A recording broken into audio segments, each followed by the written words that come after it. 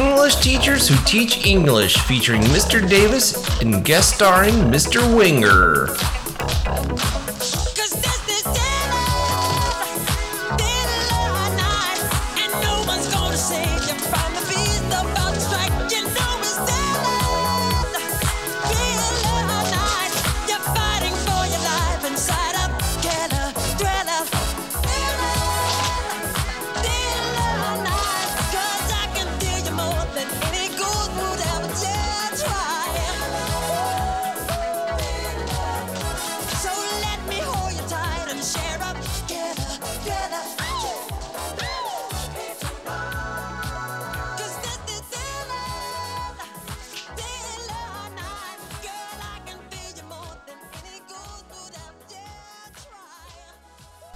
Welcome to the newest installment of English Teachers Who Teach English, featuring Mr. Davis.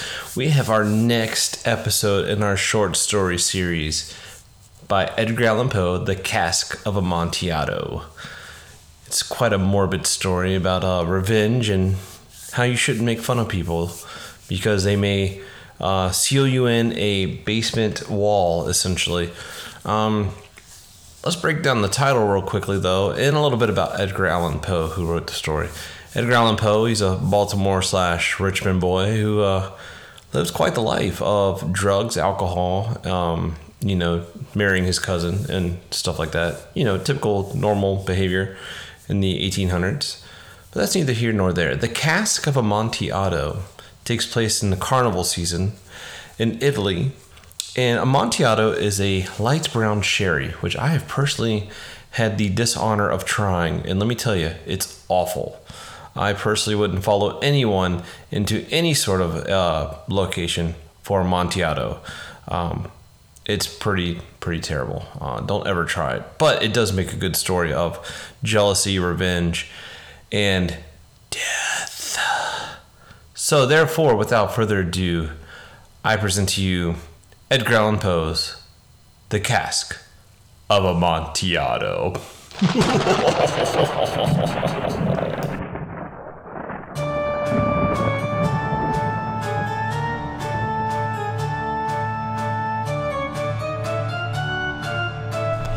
The Cask of Amontillado by Edgar Allan Poe.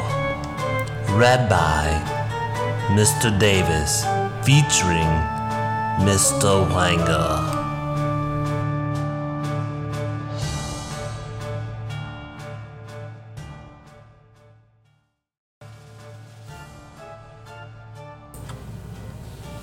The 1,000 entries of Fortunato I had borne as best I could, but when he ventured upon insult, I vowed revenge.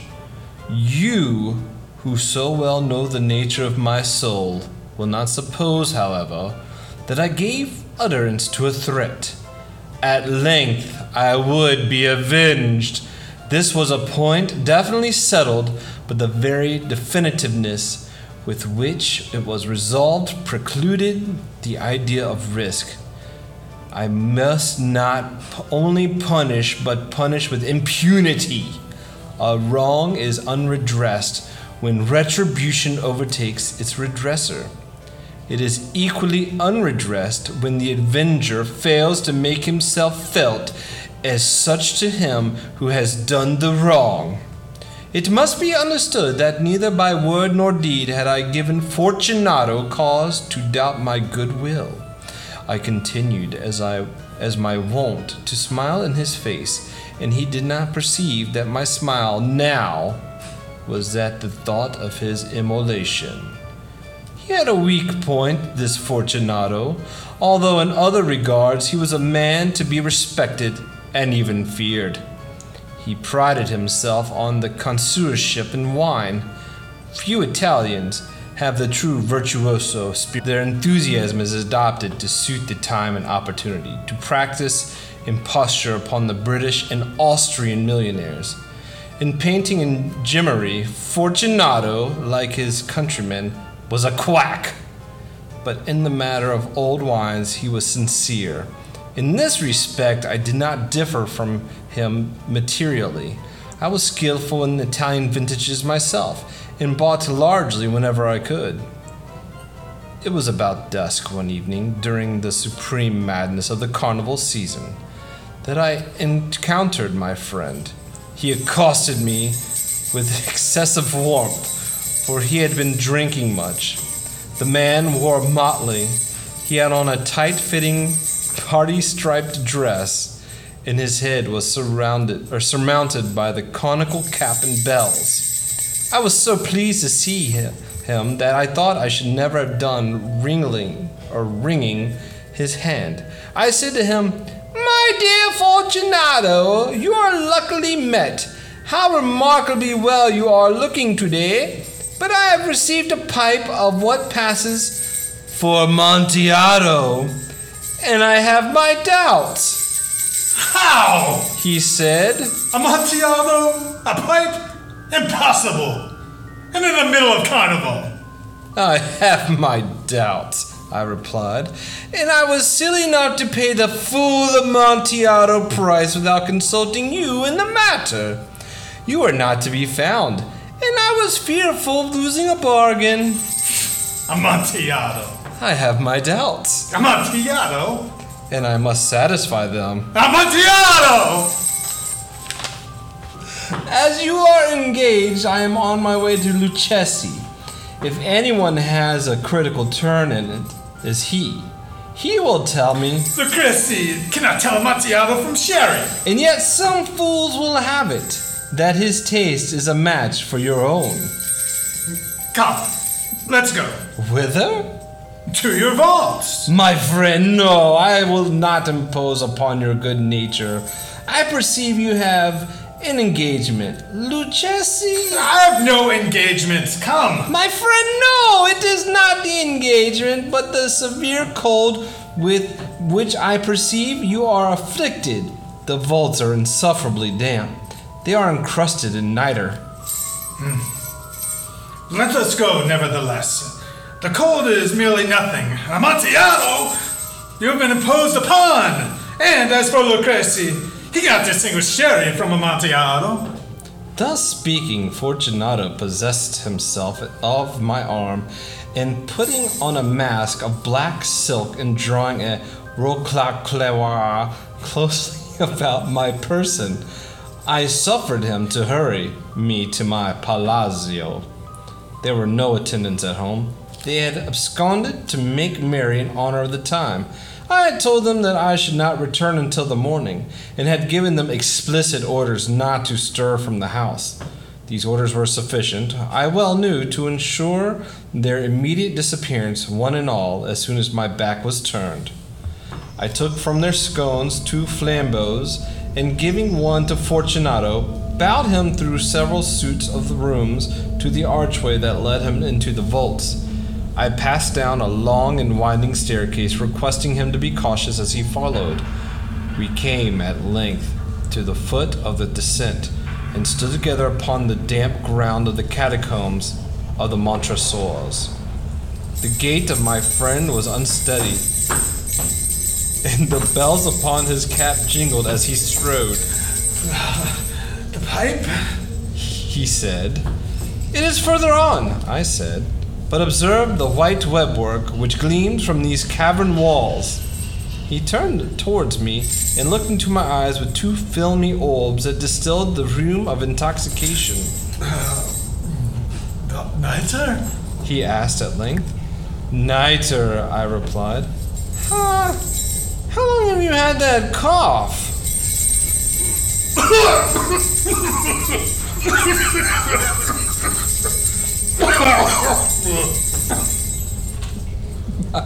My poor friend found it impossible to reply for many minutes. "It's nothing," he said at last. "Come," I said with decision. "We will go back. Your health is precious. You are rich, respected, admired, beloved. You are happy, as once I was. You are a man to be missed. For me, that is no matter. We will go back, and you will be ill, and I cannot be responsible. Besides, there's Lucchesi," "Enough!" he said. "The cough is a mere nothing. It will not kill me." I shall not die of a cough. True, I replied, and indeed I had no intention of alarming you unnecessarily. But you should use all proper precaution. A draught of the Medoc will defend us from the damps. Here I knocked off a neck of the bottle, which I drew from a long row of its fellows that lay upon the mold. Drink, I said, presenting him with the wine. He raised it to his lips with a leer. He paused and nodded to me familiarly, while his bells jingled. I drink, he said, to the buried that repose around us. And I to your long life. He again took my arm and we proceeded. These vaults, he said, are extensive. The Montresors, I replied, were a great and numerous family. I forget your arms. A huge human doigt in a field azure. The foot crushes the serpent rampant, whose fangs are embedded in the heel. And the motto? Nemo me impune lasse. Good, he said. The wine sparkled in his eyes and the bells jingled. Oh. My own fancy grew warm. The Medoc. We had passed through the long halls of piled skeletons with casks and puncheons, intermingling into the inmost recesses of the catacombs. I paused again, and this time I made bold to seize Fortunato by an arm above the elbow. The nitre, I said. See, it increases. It hangs like moss upon the vaults. We are below the river's bed. The drops of moisture trickle among the bones. Come, we will go back ere it is too late. Your cough. It is nothing, he said. Let's go on, but first, another draught of Medoc. I broke and reached him a flagon of De Grave. He emptied it at his breath. His eyes flashed with a fierce light. He laughed and threw the bottle upwards with gesticulation I did not understand. Shh! The bottle broke. I looked at him in surprise. He repeated the moment, a grotesque one. You do not comprehend? He said. Not I replied. Then you are not of the Brotherhood. How? You are not of the Masons. Yes, I said. Yes. You? Impossible. A Mason? A Mason, I replied. A sign. He said. A sign. It is this, I answered, producing from beneath the folds of my Welcrawlar a trowel. You jest, he exclaimed, recoiling a few paces. But let us proceed to the Amontillado. Be it so, I said, replacing the tool beneath the cloak and again offering him my arm. He leaned upon it heavily. We continued our route in search of the Amontillado. We passed through a range of low arches, descended, passed on, and descending again, arriving at a deep crypt, in which the foulness of the air caused our flambeaux rather to glow than flare. At the most remote end of the crypt there appeared another less spacious.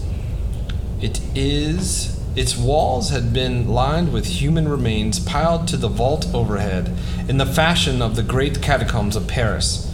3 sides of the interior crypt were still ornamented in this manner. From the fourth side the bones had been thrown down and lay promiscuously upon the earth, forming at one point a mound of some size. Within the walls thus exposed by displacing of the bones, we perceived its still interior crypt or recess, in depth about 4 feet, in width 3, in height 6 or 7. It seemed to have been constructed for no especial use within itself, but formed merely the interval between the 2 of the colossal supports of the roof of the catacombs, and was backed by one of their circumscribing walls of solid granite. It was in vain that Fortunato, uplifting his dull torch, endeavored to pry into the depth of the recess. Its termination the feeble light did not enable us to see. Proceed, I said. Herein is the Amontillado. As for Lucchesi... He is an ignoramus, interrupted my friend as he stepped unsteadily forward, while I followed immediately at his heels. In an instant he had reached the extremity of the niche, and finding his progress arrested by the rock, stood stupidly bewildered. A moment more and I had fettered him to the granite. In its surface were 2 iron staples distant from each other about 2 feet horizontally. From one of these depended a short chain, from the other padlock. Throwing the links about his waist, it was but the work of a few seconds to secure it. He was too much astounded to resist. Withdrawing the key, I stepped back from the recess. Pass your hand, I said, over the wall. You cannot help feeling the niter. Indeed, it is very damp. One more, let me implore you to return. No? Then I must positively leave you. But I must first render you all the little attentions in my power. The Amontillado! Ejaculated my friend, not yet recovered from his astonishment. True, I replied. The Amontillado. As I said these words, I busied myself among the pile of bones of which I have spoken before. Throwing them aside, I soon uncovered a quantity of building stones and mortar. With these materials and with the aid of my trowel, I began vigorously to wall up the entrance of the niche. I had scarcely laid the first tier of masonry when I discovered that the intoxication of Fortunato had a great measure worn off. The earliest indication I had of this was the low moaning cry from the depth of the recess. It was not the cry of a drunken man.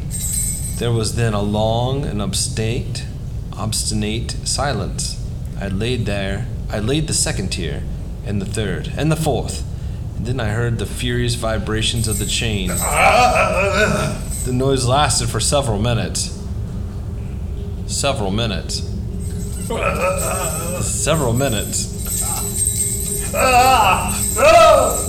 During which that I might hearken to it with the more satisfaction, I ceased my labors and sat down upon the bones.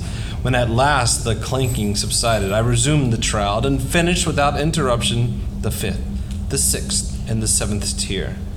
The wall was now nearly upon a level of my breast. I again paused, and holding the flambeau over the masonwork, threw a few feeble rays upon the figure within. A succession of loud and shrill screams, bursting suddenly from the throat of the chained form, seemed to thrust me with violent back. For a brief moment I hesitated. I even trembled. Unsheathing my rapier, I began to grope it about the recess, but the thought of an instant reassured me. I placed my hand upon the solid fabric of the catacombs, and I felt satisfied. I reapproached the wall. I replied to the yells of him who clamored. I re-echoed, I aided, I surpassed them in volume and in strength. I did this, and the clamor grew still. It was now midnight, and my task was drawing to a close. I had completed the 8th, the 9th, and the 10th tier. I had finished a portion of the last and the 11th. There remained but a single stone to be fitted and plastered in. I struggled with its weight. I placed it partially in its destined position, but now there came from out a niche a low laugh that erected the hairs upon my head. It was succeeded by a sad voice, which I had difficulty in recognizing as that of the noble Fortunato. The voice said, Very good joke, indeed. Excellent jest. We'll have many a rich laugh about it at the palazzo. Over our wine. The Amontillado, I said. Yes, the Amontillado. But it's not getting late. Will not they be waiting for us at the palazzo? The Lady Fortunato and the rest. Let us be gone. Yes, I said. Let us be gone. For the love of God, Montresor!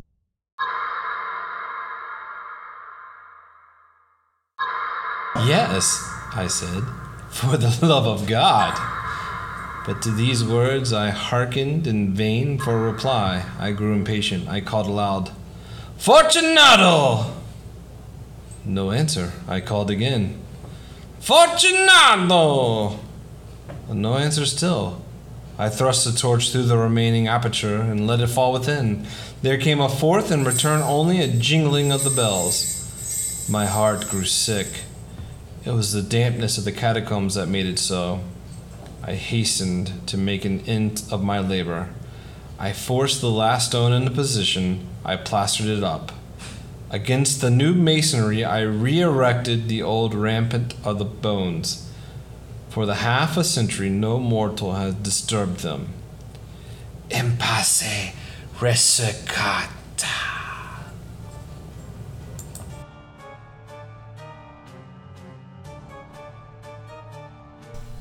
The end for Fortunato.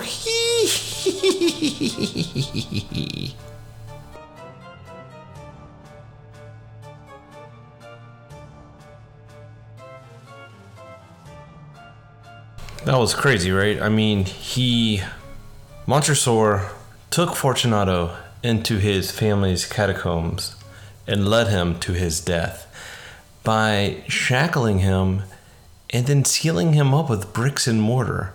How sick is that? What's going on in Edgar's mind as he creates this stuff? It's wild. Was he tripping on opioids or was he just in love? I don't know. He's a sick dude, but we love him. We love you, Edgar. Shout out to you, bro. What an amazing story. Thank you to Mr. Wenger for contributing your fantastic reading and improv voices for that story. You make the best Fortunato. Until next time, everybody, this is Mr. Davis with your newest installment of English Teachers Who Teach English, and I will see you later. Be aware of those who try to lure you into the catacombs. Don't follow those people. Also, last piece of advice, just don't make fun of anybody, okay? All right, see you in class. So long, everybody.